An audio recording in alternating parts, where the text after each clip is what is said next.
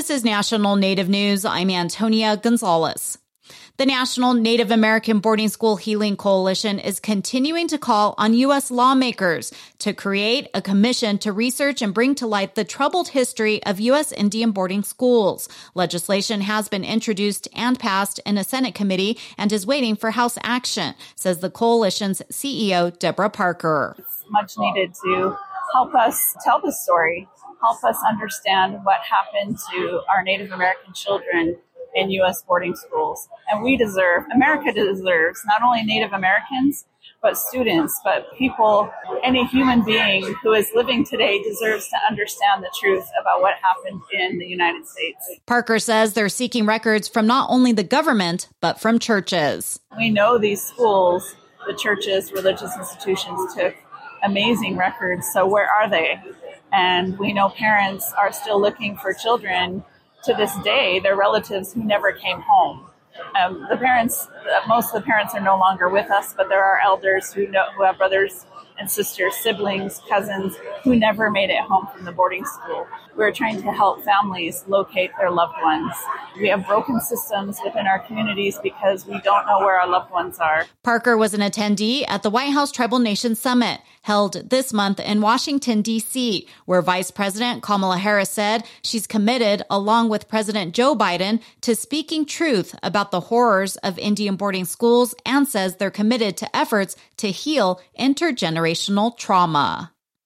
According to folklore, Santa has a workshop in the Arctic, but so do the indigenous people who live in Alaska's northernmost community. As Emily Schwing reports, Inupiat artists and creators have been making jewelry and tools essential to their life near the North Pole for generations. Inside the traditional room at the Inupiat Heritage Center in the heart of Utqiagvik, industrial tools rumble, buzz, and whir. This whole place is so useful for everybody. This is called a traditional room for a purpose.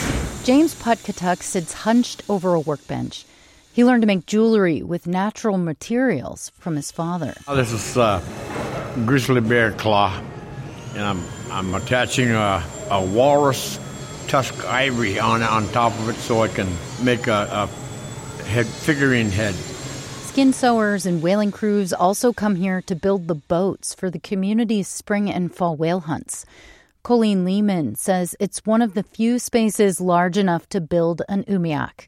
She was the director of the Inupiat Heritage Center for nearly half a decade. A skin boat is a large boat that needs to be created in a large enough space so that once the skins are sewed together, those skins are draped over that wooden frame. In rural Alaska, large workspaces are hard to come by, and so are heavy and expensive industrial tools.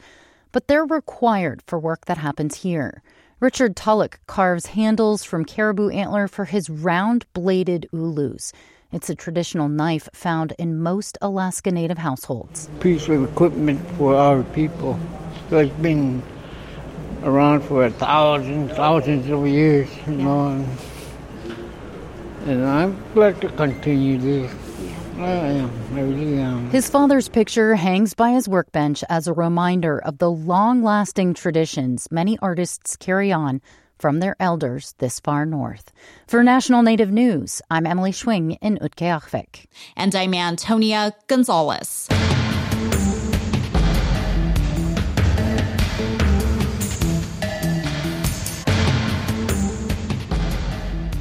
National Native News is produced by Koahnic Broadcast Corporation with funding by the Corporation for Public Broadcasting.